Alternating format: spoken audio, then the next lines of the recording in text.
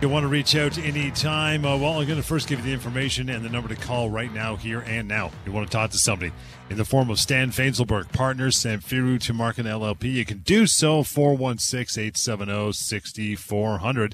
Phone lines open, ready to answer all your questions, 416-870-6400. As you know, that number. Email is help@employmentlawyer.ca.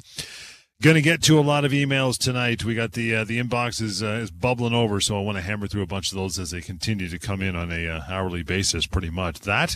And we'll get to some emails on the show and some other topics, whatever you got in mind. Bring it on. No dumb questions. Another place for you to go, even before you call in or call Stan outside the hour of the show, which I'll give you that number in just a sec. PocketEmploymentLawyer.ca. PocketEmploymentLawyer.ca. How about that? Absolutely free. An anonymous severance pay calculator rolled into that sucker as well. Lots of free information to be had. But if you want to reach out to Stan and his team, you can do that when we're done the show. 1-855-821-5900 is how that's done. I'll give you that throughout the night as well. But here and now, let's get it happening. 416-870-6400. Bring on your calls. Stan, good to talk to you again, brother. What do you got happening for the week that was?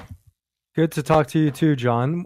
For the week that was, I want to bring to our listeners' attention the new government bill that had just been released, Bill 27, the Working for Workers Act.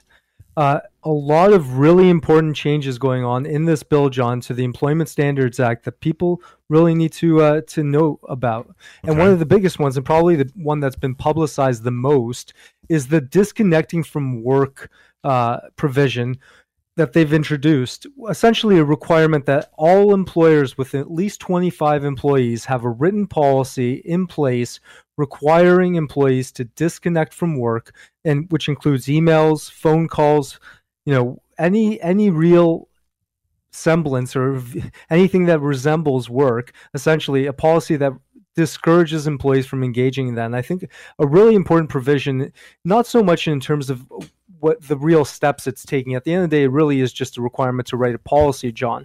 But I think it's more important in the tone that it's trying to set in the workplace and setting this mindset of disconnecting from work and trying to implement that, because as we all know, and especially during the year and a half that we've all essentially been working remotely, the lines between work and home have very much been blurred. This is something that I think is trying to change that mindset. Another really important provision, John, is this ban on almost all forms of non-compete provisions in employment contract, with one exception being for sales of businesses and when the employee or the owner stays on as an employee. But all other forms of non-competes, even for individuals as high up as CEOs and executives, are going to be banned in the province of Ontario, which, as far as I'm aware, is really the only jurisdiction in Canada or anywhere in North America to take this step. It's really interesting to see how this will be implemented and how it will work, especially in relation to other jurisdictions and their contracts and non-competes.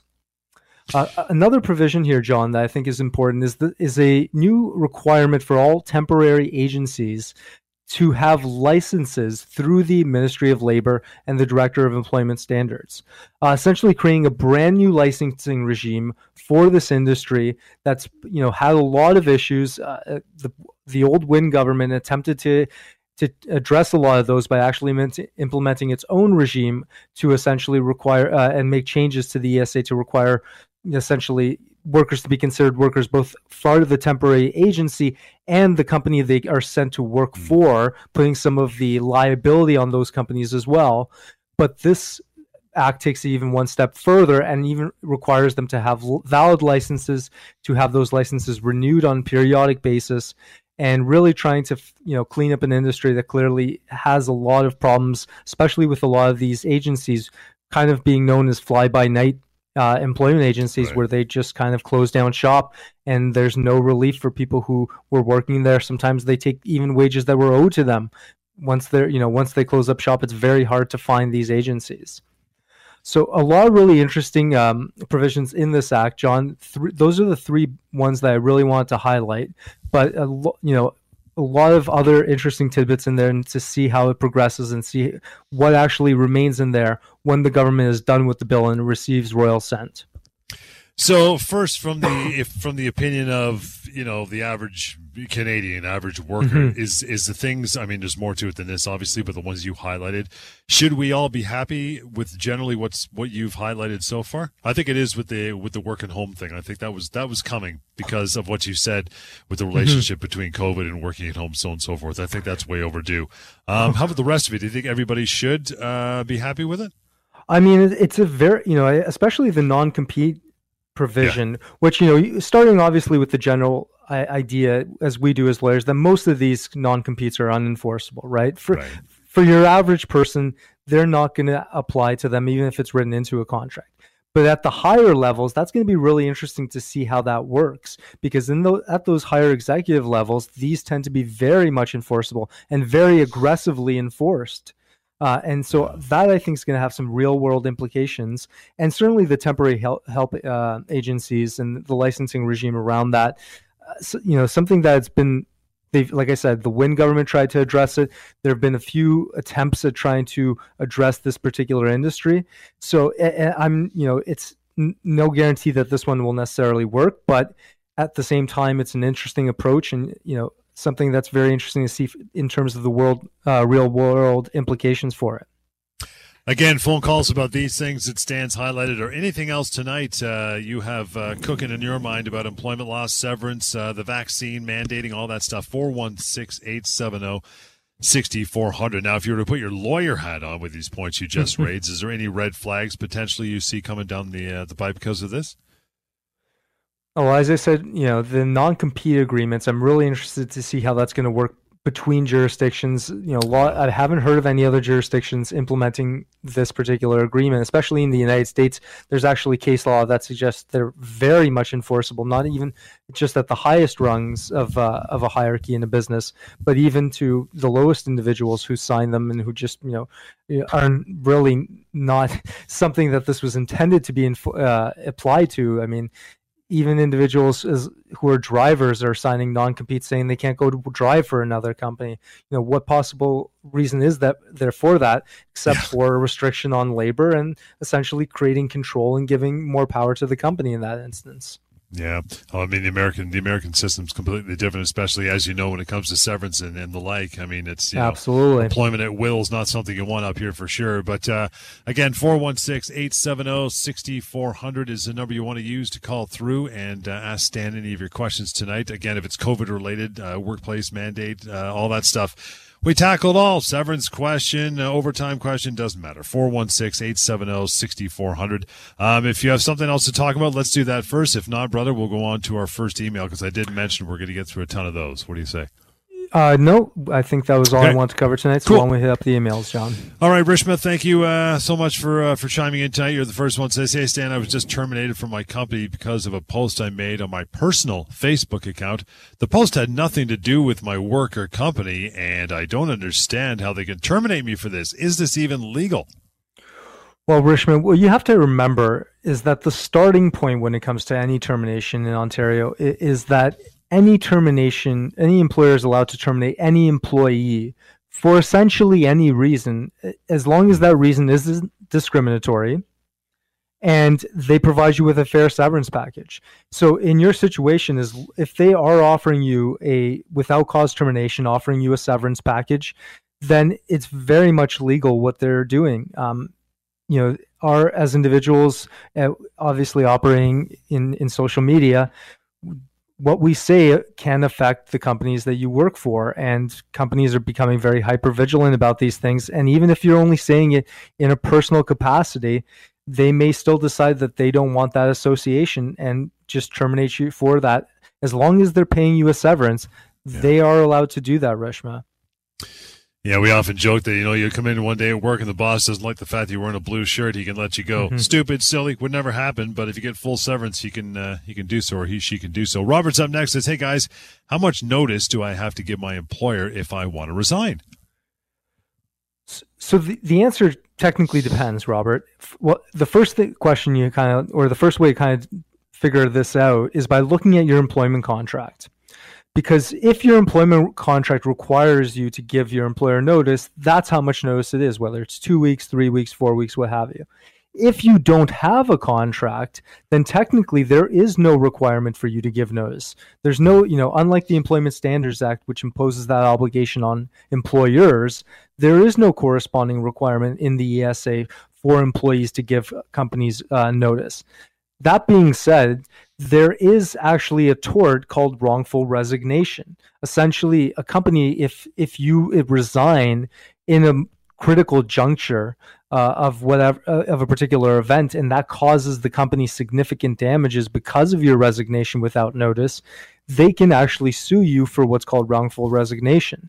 So essentially, look at the contract. If not, then just, honestly, the real answer here is just be reasonable, figure out what works, maybe even have a conversation with your employer, make this transition smooth, and that's probably the best way to approach it.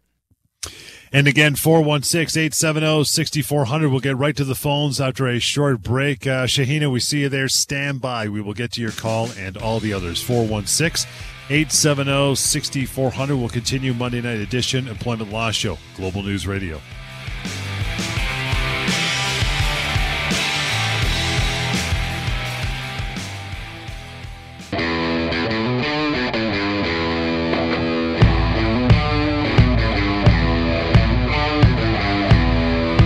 Welcome back to the Employment Law Show on Global News Radio.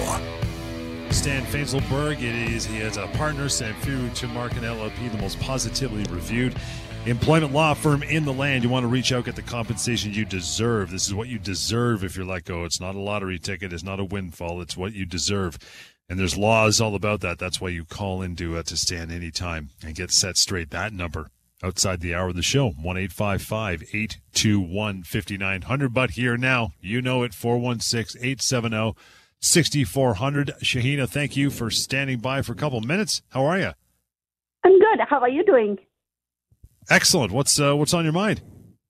Well, I have a question. If your employer calls you in for work, for a meeting, let's say, is there some amount of time they're supposed to pay, or can they just pay you for 15 minutes? How does this work? I believe if they call you in for a work, they have to pay you at least 3 hours of time, even if you're only there for 15 minutes. But if they call you for a meeting, does the same 3-hour rule apply? Yeah, a meeting is work. Okay, I thought so. Follow-up question. Sure. Normally, if my employer would send a system-generated email in the scheduling where it would tell me my shift and the days I'm working. For the meeting, to my understanding, they're supposed to do the same thing. They're supposed to send the same kind of scheduling, correct? For a meeting? Or can they just say, hey, come by for 15 minutes? I mean, I don't think there's any particular rules when it comes to how to schedule these things. It's just whatever your practice is with your employer. If they do it through this one, electronic system that, but they choose to schedule this meeting otherwise by just emailing you or calling you, I don't see necessarily an issue with that. Okay. And what happens if, let's say, you have to take time off work sick because your doctor has advised you to do so, and your employer is hesitant, or let's say they've not given you a schedule for a whole month? How does this go about then?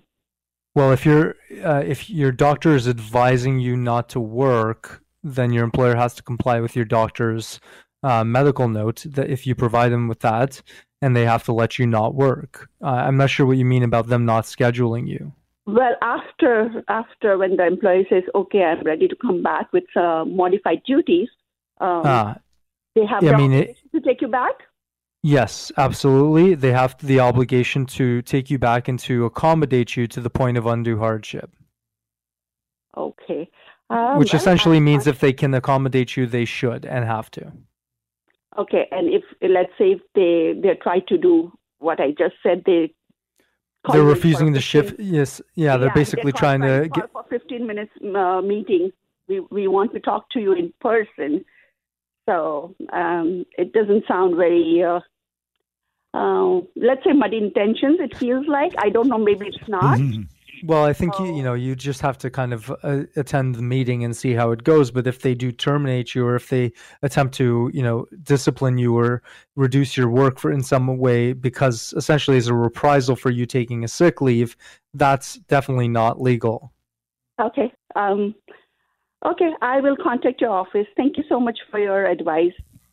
Thank you. No problem. Thank you. Thank you so much, Shahina. You want to reach out with any more questions, and the ones you asked were great as well, by the way. Thank you for that. It is 1-855-821-5900, and the number Shahina used, you can use it as well. It's just that simple. Call quickly, couple minutes, you'll get some answers, right? 416-870-6400. Moving on to Talia. And again, this email address we use, you can use now, anytime. As a matter of fact, help@employmentlawyer.ca. Talia says, hey, Stan, how much time should an employer provide an employee to review an employment contract? There's no set amount of time. Again, a lot of things in law, it really turns on the question of reasonableness.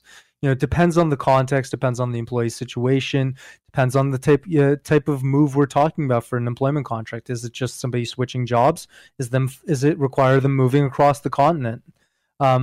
Really, it comes down to this question of reasonableness. But at the end of the day, the important thing is that the employer does have to provide some amount of time for you to seek out and go talk to an independent legal counsel, essentially to give you an opportunity to review the contract.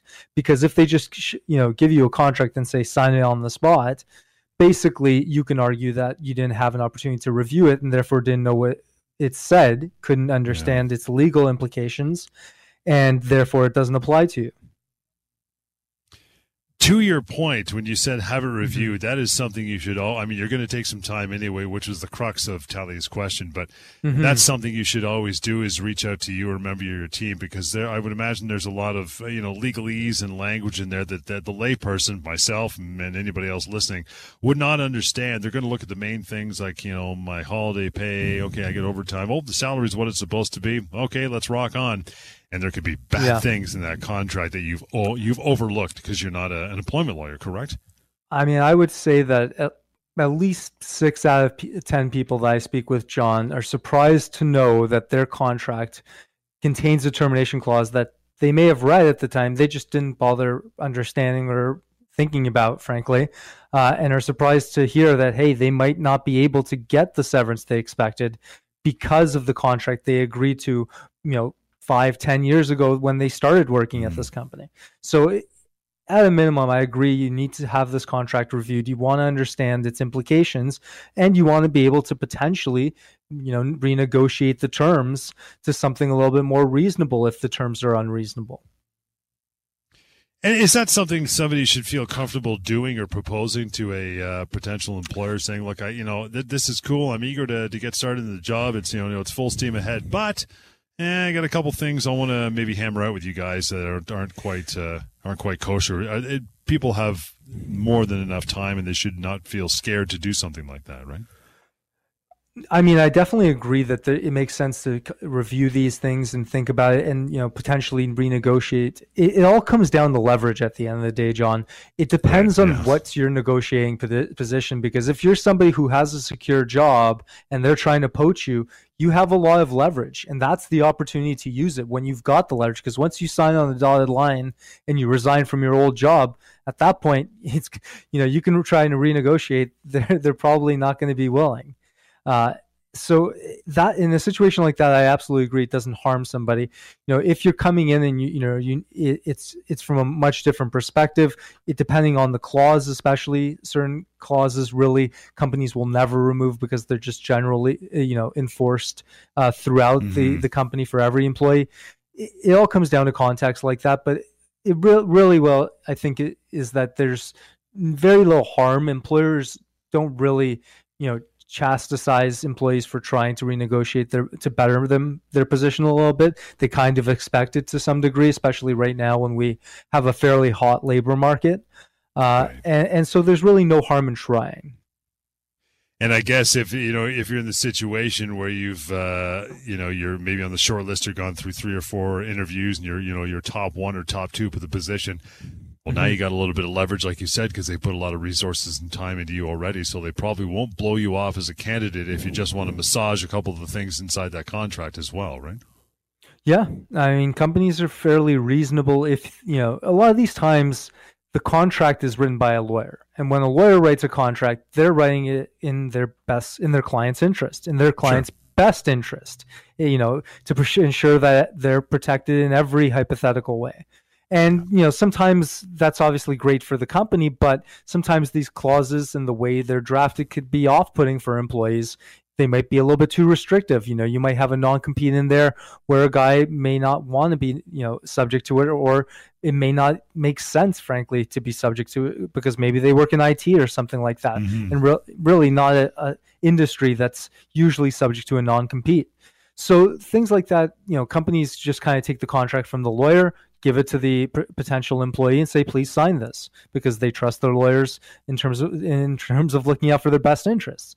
A lot of times, there'll be a fine to massage some of the harsher, more restrictive details of that contract, and really, like I said, there's no harm in kind of asking that question. And again, if this is something that you're coming up against, an employment contract, or you're thinking about, or one's coming down towards you soon, you're starting a new job, reach out to Stan and have them review it. They're gonna know and find things in there that might be a little distasteful for you if you simply sign 1-855-821-5900 to do that. Help at employmentlawyer.ca. But you still got lots of time here and now for the remainder of this show. 416-870-6400. And let's get down to another email. We're going through the inbox here, by the way, so that's why we have so many emails. Tiffany says, "Hey, guys, is there a difference between notice and severance pay?" What do you say about that? It's actually a lot of confusion around these two terms, John, because they mean the same thing and they mean something completely different depending on the context. And so what I mean by that is, under the Employment Standards Act, these two terms mean something very specific. Okay. Under the Employment Standards Act, notice or termination pay, which is the pay in lieu of notice equivalent, essentially equates to 1 week per year up to a maximum of 8 weeks for notice or termination pay. Now, if you have a company that has a payroll of over $2.5 million, and if you've worked there for over 5 years, then under the ESA, you are also entitled to what's called severance pay. And that's an additional 1 week per year up to a maximum of 26 weeks of severance. So under the ESA, those mean two very distinct and different things. Under the common law, and generally colloquially, when you might talk to a lawyer about it, they are usually used interchangeably. I mean, notice specifically means giving somebody notice, essentially telling them, "Hey, your job is coming to an end at this date," and consider the time between now and then to be working notice. And severance pay, severance is obviously just whatever package people expect to receive. At the end of the day, generally speaking, the terms are used interchangeably along with wrongful dismissal damages, pay in lieu of notice. Often people just mean what is the money that I'm entitled to, or the amount of time I'm entitled to in terms of notice. But as I say, so they mean something very distinct in certain contexts, and something very interchangeable in another. And I guess, it's for the average person listening, the average, person who's got a job. I mean, the ESA, so on and so forth, like you said, the $2.5 million. That's kind of a moot point. We're more worried about your, common law entitlements. That's what we really focus on this show, and that's the crux of everything, and the one that's going to carry you through, correct? Absolutely. Your ESA entitlements are really, for most people, they're about a week up to a maximum of 8. For other, for maybe 30% of people, they're somewhere around 2 weeks per year. Whereas under the common law, generally, as just a very basic rule of thumb, it starts at about a month per year and goes up or down from there. Right. Depending on years of service, position, how long somebody's been there, and their age. Yeah. And then reaching out to 24 months, which you're never going to see if you go to the the website for the government for that type of information, for sure. As you mentioned, 416-870-6400 is the way to reach out. Gary, thanks for hanging on for a moment. How are you? Hey, Gary. Quick question here. Sure. Yep. I've been with my employer for 4 years. I work in the delivery function.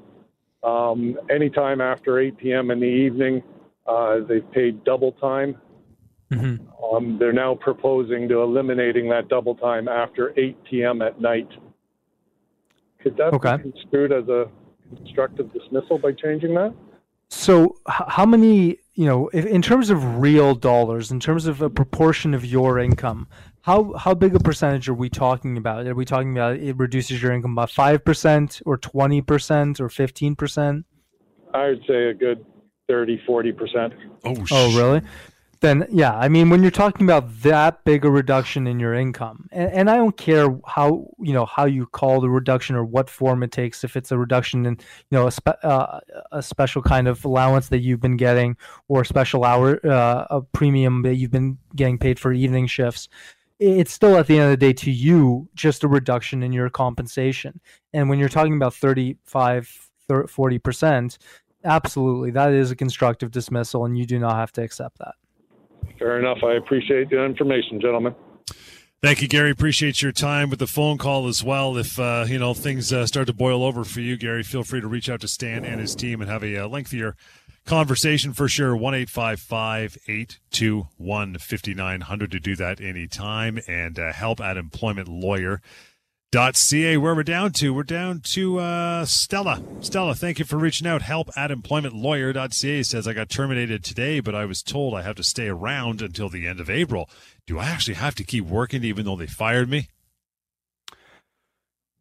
So unfortunately, Stella, I mean, you do, if you want to obviously get paid until the end of the period, and if you want to have the possibility of potentially getting severance after that, whether that's severance under the ESA, which they would owe you once the working notice period ended, or whether that's just because of the fact that whatever, working notice they're giving you is maybe significantly less than what you're entitled to. And, once that period is done, it doesn't mean what your entitlements are done. It just means that from there, you're owed pay in lieu of that working notice. So, I mean, if you want to get to that point, you do unfortunately have to stay and work throughout the period that they've asked you to work. It's up to it's at the employer's discretion whether they want to provide somebody with actually working notice, as they've done for you, Stella, or whether they just rather have you leave that day and pay you out. But at the end of the day, it is that up to their discretion, and there's not much you can do if they choose to exercise that discretion and have you work out some period of time. Do you think possibly, if you were to advise Stella, the angle she should be looking at is, okay, nothing I can do about that, so I'm going to hang around here and have to work until April. Now, I guess from now until April, if that's the end of it, she should really be looking if that is sufficient time in lieu of severance for her to be there. In other words, is that enough notice? And at the end of April, when she's supposed to be gone, are they still going to owe her more? I mean, is that where she should be looking? Yeah, I mean, that's absolutely a possibility, depending on how long she's been there. If we're talking about now until April, that's only potentially 4 months, 5 months. She could be owed 24 months, if she's been there for 20 plus years. So absolutely, it may be worth staying on just for that reason alone. And the other potential aspect to this is if, a lot of people that I've spoken to who have had to be put in this situation, oftentimes neither party's really happy, and oftentimes the environment's fairly toxic. So if you are dealing with a toxic environment, if it really feels like they're just trying to get you to resign, you don't have to stay there under those circumstances. Or, if you really can't deal with the pressure, the anxiety, what have you, you can talk to your doctor about taking a potential medical leave, and that does not affect your entitlements, at the end of that. And in fact, they will owe you money for the period that you're off, because you cannot provide working notice to a person who's medically unable to work. And I think, in the meantime, if Stella's wondering to the point that, we just made about is that enough working notice right up until April, if she's owed more money at that point. Again, pocketemploymentlawyer.ca, Stella, hit the severance pay calculator. You can put your own metric through there, and you'll figure out in about 30 seconds if, at the end of April, they're going to owe you a few more shekels for sure, because they didn't cover it with that working notice. But again, pocketemploymentlawyer.ca. .ca to do that. Joseph is up next. Email says, my employer is forcing me to work on Saturday, but he knows that is against my religion. He's threatening to let me go if I don't come in. Is there anything I can do? There's definitely a lot you can do, and a lot wrong with that scenario. And in Ontario, we have the Ontario Human Rights Code, which prohibits religion as a form of discrimination. And very clearly, requiring someone to work on their holy day off would be discriminatory, especially if it's not something that's been required in the past and is being introduced as a brand new work requirement. In that instance, ultimately, you can go to the Human Rights Tribunal and make a claim, or you can even claim constructive dismissal and say that's a toxic work environment. I'm not going to be, I'm not going to stay on in that situation, especially if they've refused to accommodate you after multiple requests. Gurdeep's got a good question here. Again, all these emails coming through help@employmentlawyer.ca, free to use anytime and correspond with us on a future show for sure, or when we're not on the air as well. Gurdeep says, hey, Stan, my company reduced my hours from 40 to 25 a week since August. They have not said when they plan on returning us to full-time. Can I somehow force them to give me my full-time hours back? Unfortunately, Gurdeep, you can't force them to give you your full-time hours back. Your employer is the one that dictates the schedule, and if they're, saying this is the hours they're going to pay you for, then those are the hours that you have, and you have, unfortunately, a difficult decision to make, because you're going to have to decide whether you want to accept this change and continue to work for this company, and essentially by doing so, giving the company the authority to make changes like this in the future in terms of your hours, or whether you're going to say, no, I don't agree to this change, and I'm going to treat that as a termination and claim constructive dismissal. Because if they've reduced your hours by that much, and assuming there's a corresponding reduction in salary that comes with it, we're talking essentially about something like near 40, 35%. That is, again, a very clear constructive dismissal. But it's been since August for Gurdeep. Is he beyond the point where he's deemed to have accepted it and he can't go back now, or is he still okay? Well, right now we're kind of in a vacuum in time, because in our bubble, in our pandemic bubble, we have in Ontario the infectious disease leave regulations, which continue to are technically enforced right now until January. And they give an employer the ability to do this right now unless they're willing to, at the end of once they expire these regulations, they have to reinstate them to their regular hours.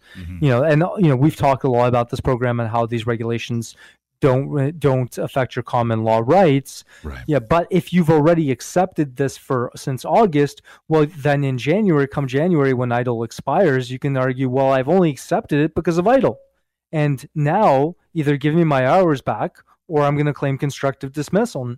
Right. So EIDL can be used both as a sword and a shield in some instances, and I would say that's one way we can do so here for Gurdeep.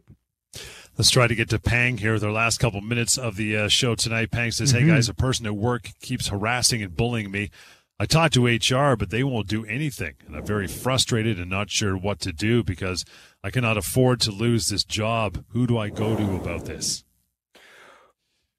Well, Pang, I think in your situation, the starting point in assessing this is to decide what is it that you're trying to achieve. What is the goal? Is the goal to stay there and get it resolved? Is the goal to leave and claim constructive dismissal and try to get your severance? Is the goal to potentially just remove yourself from the workplace for a bit and let things cool down and see how things feel in the future?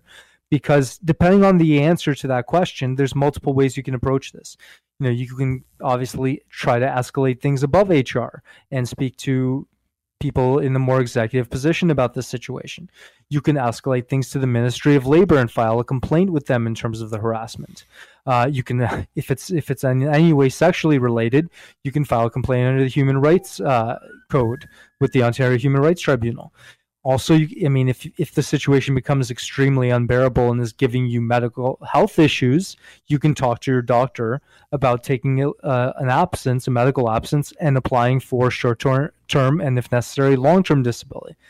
there's a whole spectrum of options available, Peng. It really starts from what is it that you're trying to achieve and what is the endpoint you're trying to get to.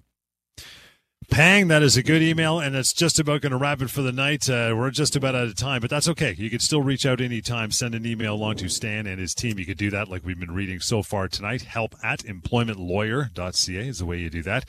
I did mention pocketemploymentlawyer.ca with tons of employment law information, free and anonymous, and access to the severance pay calculator there as well. And phone number 1-855-821-5900 is the way to reach out to Stan and his team. Again, we're out of here until Wednesday. We'll be back, but stick around anyway. On Point's coming right back with Alex Pearson here on Global News.